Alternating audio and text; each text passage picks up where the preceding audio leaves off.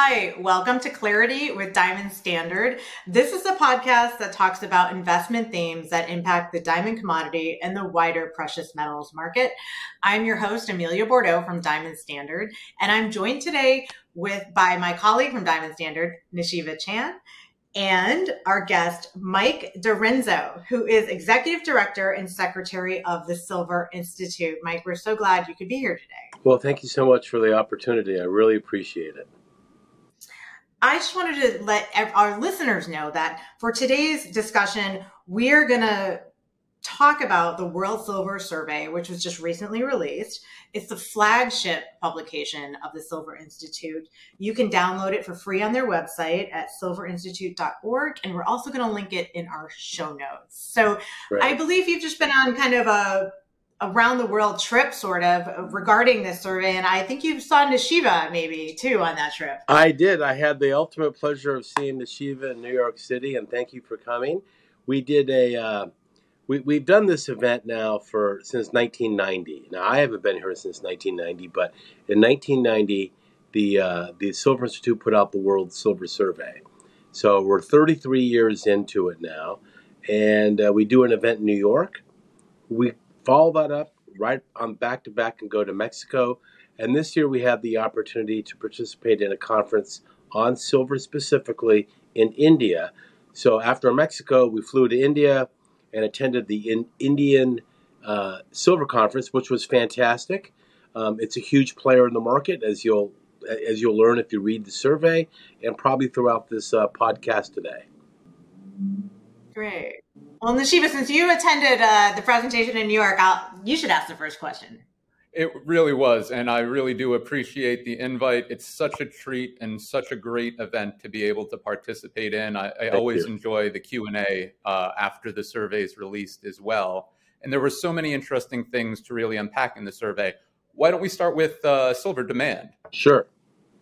So silver demand last year, if you look at literally, if you look at last year, it was just a record year for silver on the demand side. So we had a nice recovery in 2021 coming off the COVID year of 2020. But even though it took a major leap last year, or in 2021, it really went forward to achieve new highs in both industrial demand, overall demand, investment demand, jewelry demand, and silverware demand. So all major categories of silver hit new highs. And the exceptions were photographic use and brazen and alloys. But all other fabrication sectors hit new highs. And some of these highs were reflected by the green economy. For example, in electronics and electrical, photovoltaics, otherwise known as PV, consumed about 140 million ounces of silver last year, which was a record high. So industrial demand was supported by the electrification within the automotive sector as well. And people say, well, where is silver in the automotive industry? Well, it's really in and throughout your entire car. It's in the contacts that make all the electrical components, your info systems, your entertainment systems. You're turning your car on and off. It all relies on a tiny amount of silver, which adds up through the car. And when you look at the complexity of vehicles, when you look at the electric vehicles which are on the road now, which were about 6 to 7% of all U.S. sales in 2022, and that's projected to grow even further, the amount of silver is even more, and will be more when we get to autonomous driving down the road, because silver, as you know, is the best conductor of electricity. And as such, you need more and more silver in the car. Ironically, many people don't know that when you turn on your rear window defroster and you see those little lines, really, you don't have to worry about this in Florida, but Nishiva in New York, our cars accumulate ice, Nishiva, if you didn't know. And so you turn on the defroster and it melts the snow or the ice on your rear window. And that's all due to silver. There's thin lines of silver film which heat up and melt the ice and snow. So it's really throughout your car. We have a report on our website, which you outlined at silverinstitute.org, on silver's role in the automotive industry.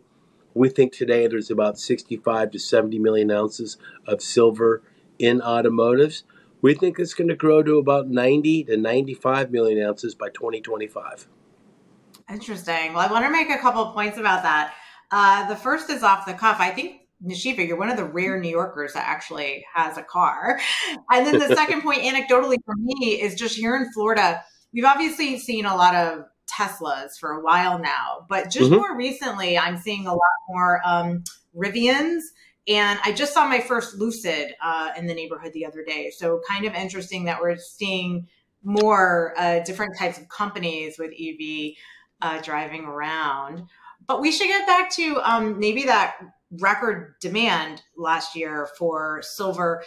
Can you talk more, because we are in obviously diamonds, and right now, until we financialize diamonds, they're mostly used for jewelry. Sure. So could you talk about the jewelry demand in India? I'd be happy. That related to the pandemic at all? Or? I'd be really happy to. You know, jewelry is one of the main factors that complete the whole demand dynamic for silver.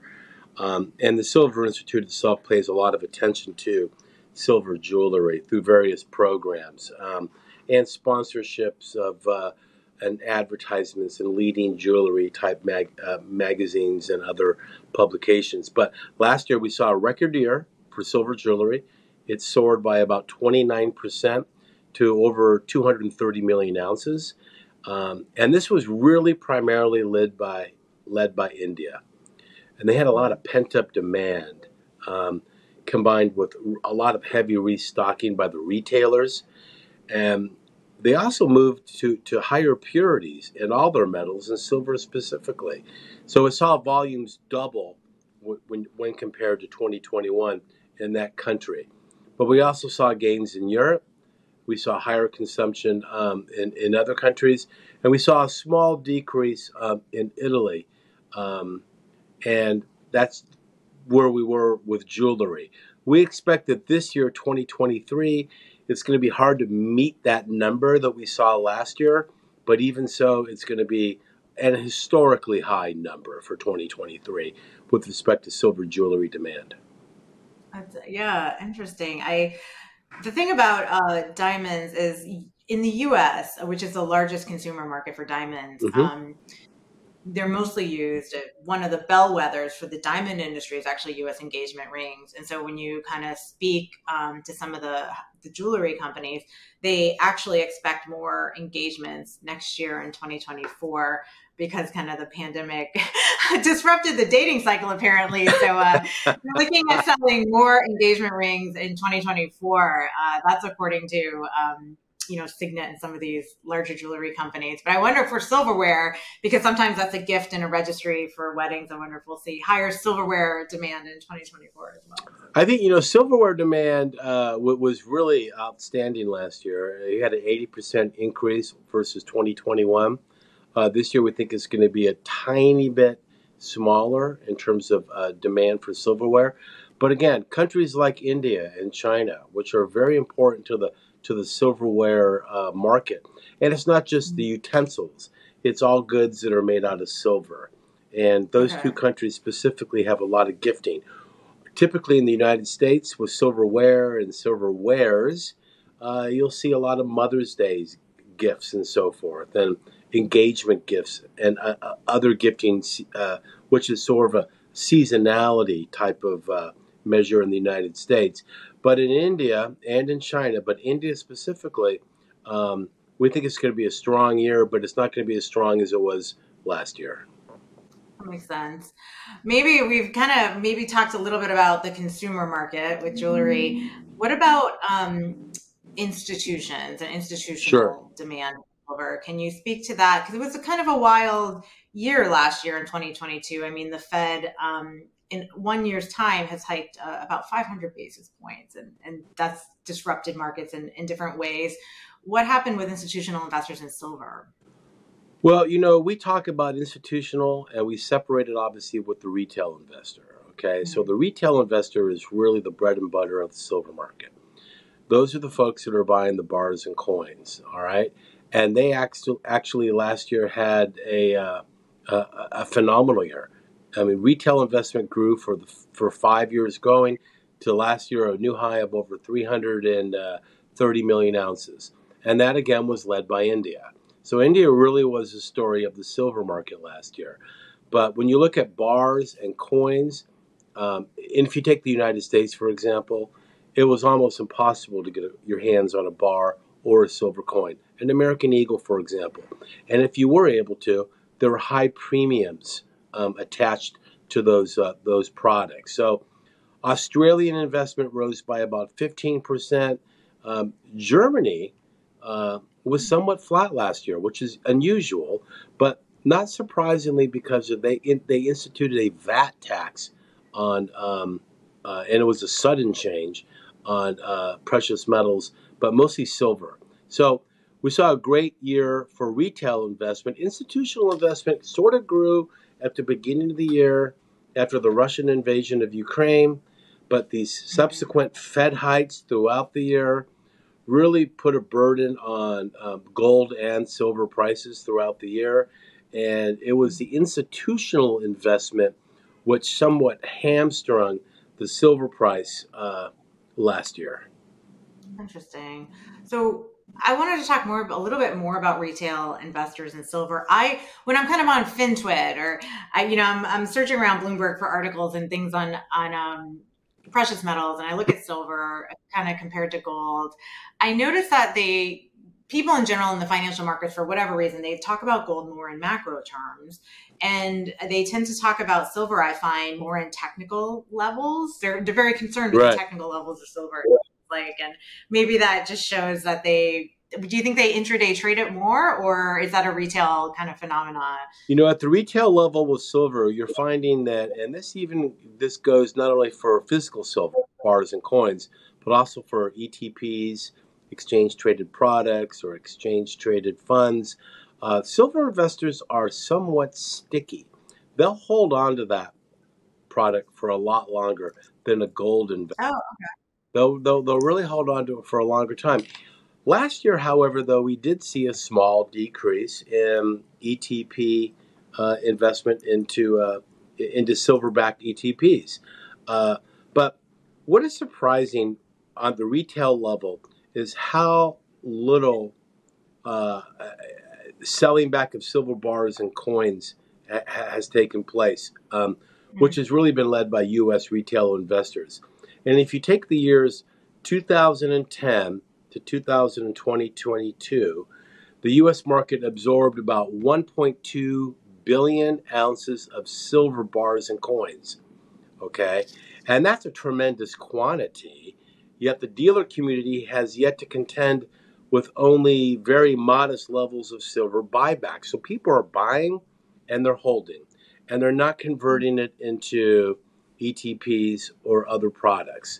So if you talk to a coin dealer or one of the 13 authorized purchasers of American Eagles, demand even today is through the roof. But also the premiums are there as well.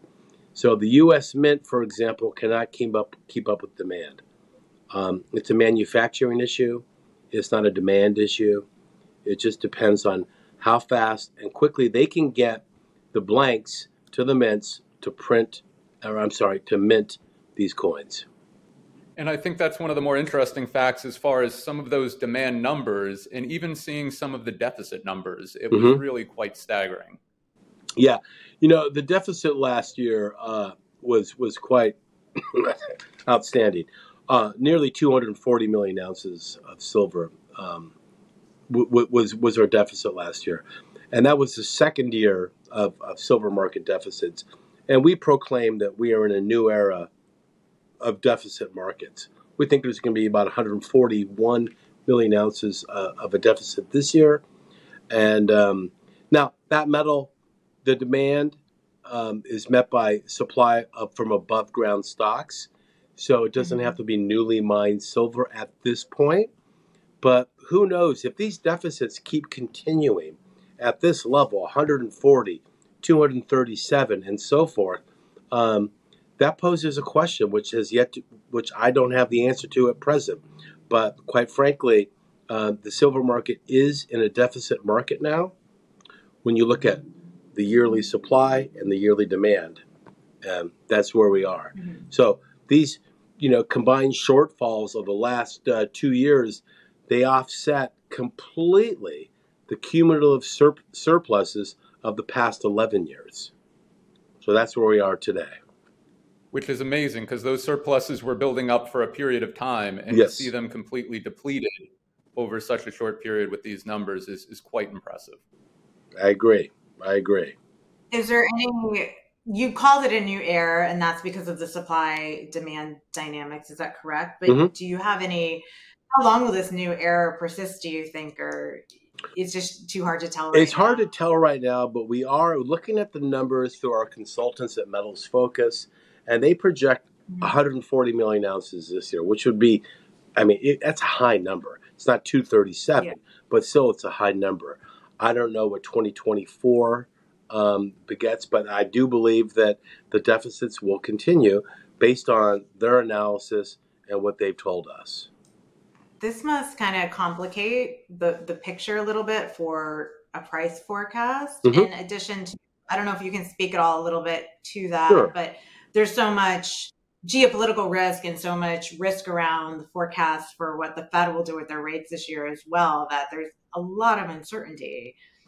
Right. So, price forecasting is difficult, of course, but everybody wants to know from other entities like the World Gold Council or the Platinum Group or whomever, what is their price forecast? I think one of the best models of price forecasting is what the London Bullion Market Association does at the beginning of each calendar year. And they gather together 30 leading analysts and market participants, and they give their number for the upcoming year. And for 2023, silver had the best outlook, about an 8% increase basis the closing price of 2022. So we're comfortable in saying that that silver will show a full year average of about $23.20, which means it's going to have to get a lot higher, 28, 29, in order for it to hit the average of 23. We've seen some lows earlier in the year, but I'm comfortable with that number. And that seems to be the base case number of the London Bullion Market Association forecasters as well. So one thing to keep note is that, we saw record silver demand last year, as we've already mentioned, a record deficit. And even so, the annual average price still weakened by about 14% in 2022 basis 2021. So we're forecasting a new high for industrial demand, and that, along with coin and bar demand, will be important to helping set a floor for the silver price this year. But we're hopeful that the price goes higher, but it's going to depend on so many other factors. Will the Fed cut rates this year? Some people say yes. A lot of people say no. Will they raise again? Again, we don't know. So those are two factors that are really going to determine precious metals prices and silver as we get through the end of 2022 or 3.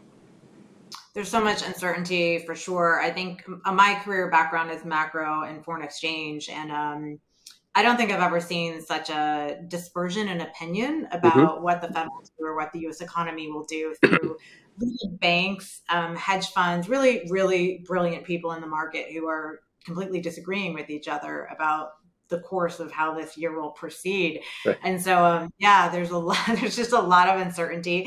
And as we kind of know, the Federal Reserve itself has not done a good job of forecasting inflation the last 2 years either. No. So it's been a tough market. When we talk about uncertainty, and we talk about, you mentioned that retail traders tend to are stickier. They hold the silver.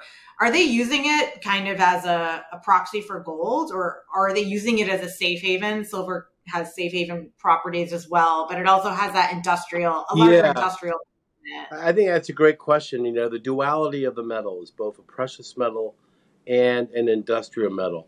really attracts a lot of silver investors. If you look at gold, for example, it's mostly used in jewelry and then investment. And there's a small section of gold that's used in industrial applications. Whereas in silver, over 50% is used in industrial applications. And then the other categories follow suit. So with investment being a real close second to industrial use, and then followed by jewelry and other uses. But there are a lot of people, a lot of investors that look at that market, the industrial market. I mean, silver has such a wide range of uses. It's literally in everything we use. Everything that has an on and off switch contains some amount of silver. So it's in our computers. It's making this call possible. It's in our cars. It's in our phones. It's in everything we have. It's our appliances, our white goods. So, silver does have those qualities. Not to mention its health qualities.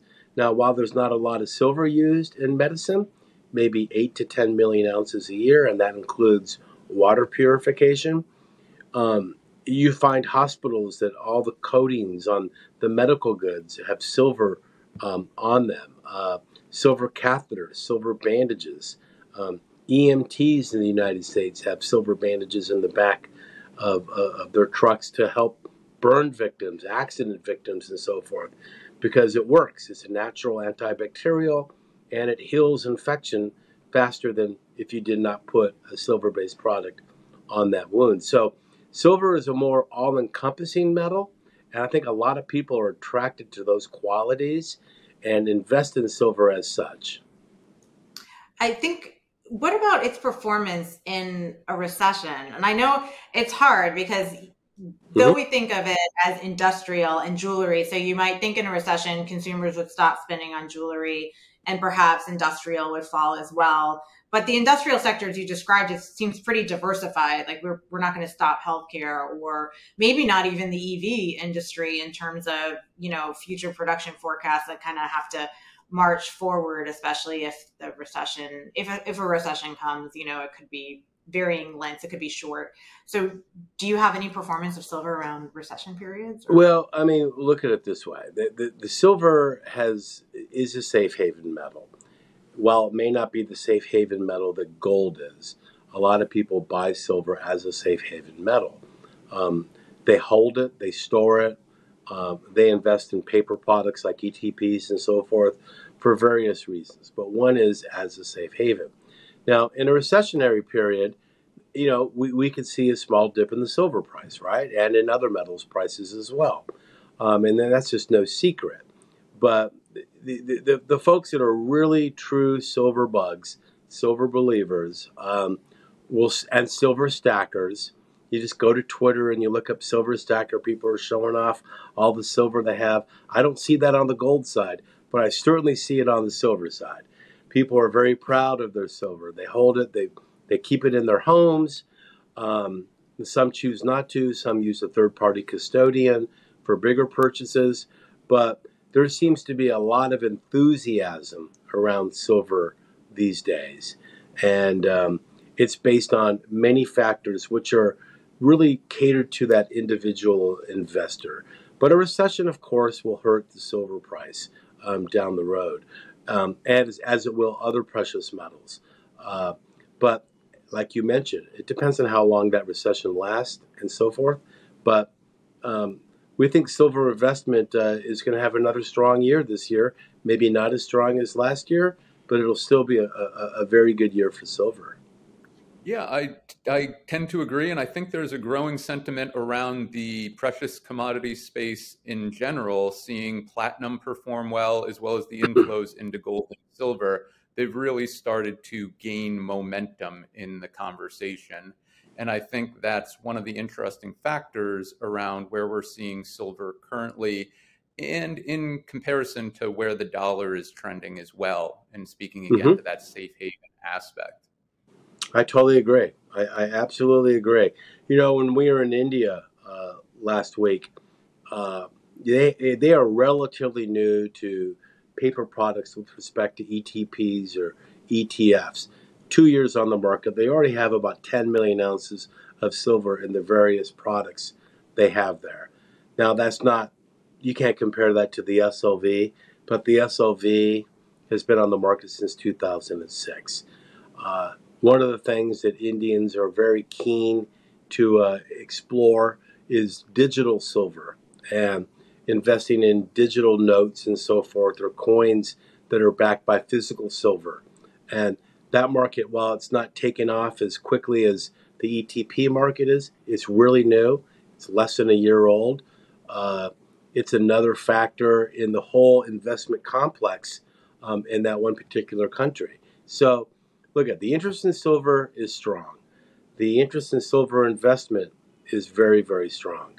And like I mentioned earlier, there are investors who look at all those aspects before making a decision to buy silver in any form. Yeah, it's interesting. I think our commodity, the diamond commodity that Cormac Kinney, our founder, has made, it's on the blockchain. So yeah, it's interesting to right. Yeah, digitalization, and how if someone holds the physical and they hold the physical commodity, our physical commodity, in a vault at Brinks, if they want to trade it, sell it or buy more, they can go on to our spot exchange, and all that they have to do is exchange the token. They don't have to, move the physical. Oh, that's great. Diamond commodity anymore. So, that's great. Yeah, that's fantastic. It's interesting. Well, we need to start putting more diamonds on silver, and we need to change the paradigm out of platinum, out of gold, into silver. Listen, all you to-be engaged folks out there, silver's beautiful. It's wonderful. You don't need to buy the platinum or the gold. While they are beautiful, silver's just as sharp, just as shiny. We like to see more of that. We're seeing a lot of colored stones and other products going on to silver. And it's a dynamic that has really been pushed by Pandora, but it's also going to other stores as well. I mean, we have some amazing designers in the silver jewelry space throughout the world, and some of the unique designs that they're doing is quite fascinating. I'll speak to two quick programs here that we run. We run one in Peru and one in Mexico. So they're the two leading silver mining countries in the world, China being number 3rd. They have really low silver jewelry impact, meaning they're not buying a lot of silver jewelry. So they put on these contests and so forth for silver artisans in these two respective countries. And the work that they do is quite fascinating. And we're hopeful that those numbers pick up in those two countries. But quite frankly, I've been in places in China where they're in the hinterlands of China, and you can see silver artisans in these huge or very, very small huts making silver jewelry, but they're selling them at these large retail outlets right out their back door, where tourists come in and they buy the silver jewelry, which was just made across the street. So it's quite fascinating to see in that country. Yeah, that's fascinating. I think when I go to Mexico, I feel like I always see really beautiful silver jewelry, but it's like artisans who are making it. Yes, the consumption level, per a national basis is not as high as we would like, but those numbers are ticking up, and we think that some of our programs will help at least educate the consumer in both Peru and Mexico of the fine work that their countries are doing with respect to silver jewelry. Will we be able to get silver jewelry in 5 years with all this industrial use coming? I feel like we need to buy it now and sell it to Elon Musk in 5 years or something. Well, I think you'll be able to. And there's some new mining projects coming online this year. We're calling for a small increase of supply of about 2%. And that's really a result of those projects I mentioned that were sort of held up because of COVID, but now they're coming online. There hasn't been a real major silver discovery in many years, but there's been some consolidation in this space, which will afford these companies, these mining companies, to not only explore but also mine silver going down the road. Okay. I think that's one of the really interesting aspects as well, is kind of the global mining expansion conversation, as well as the world's use and consumption of silver. Outside of Mexico and Peru and some of the other emerging markets, I know we've spoken a lot about India. Are there any other areas where you'd see immediate growth potential? I think Canada. I think the United States has more potential as well. And I think there are other countries in Latin America, South America, and so forth. Australia. Silver mining, silver itself, when it comes to the earth, is really a result of other mining activities.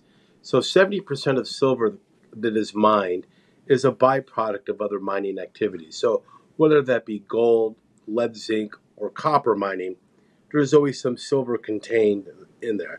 So 30% of mines, I think it was 29% last year, came from what's known as a primary silver mine.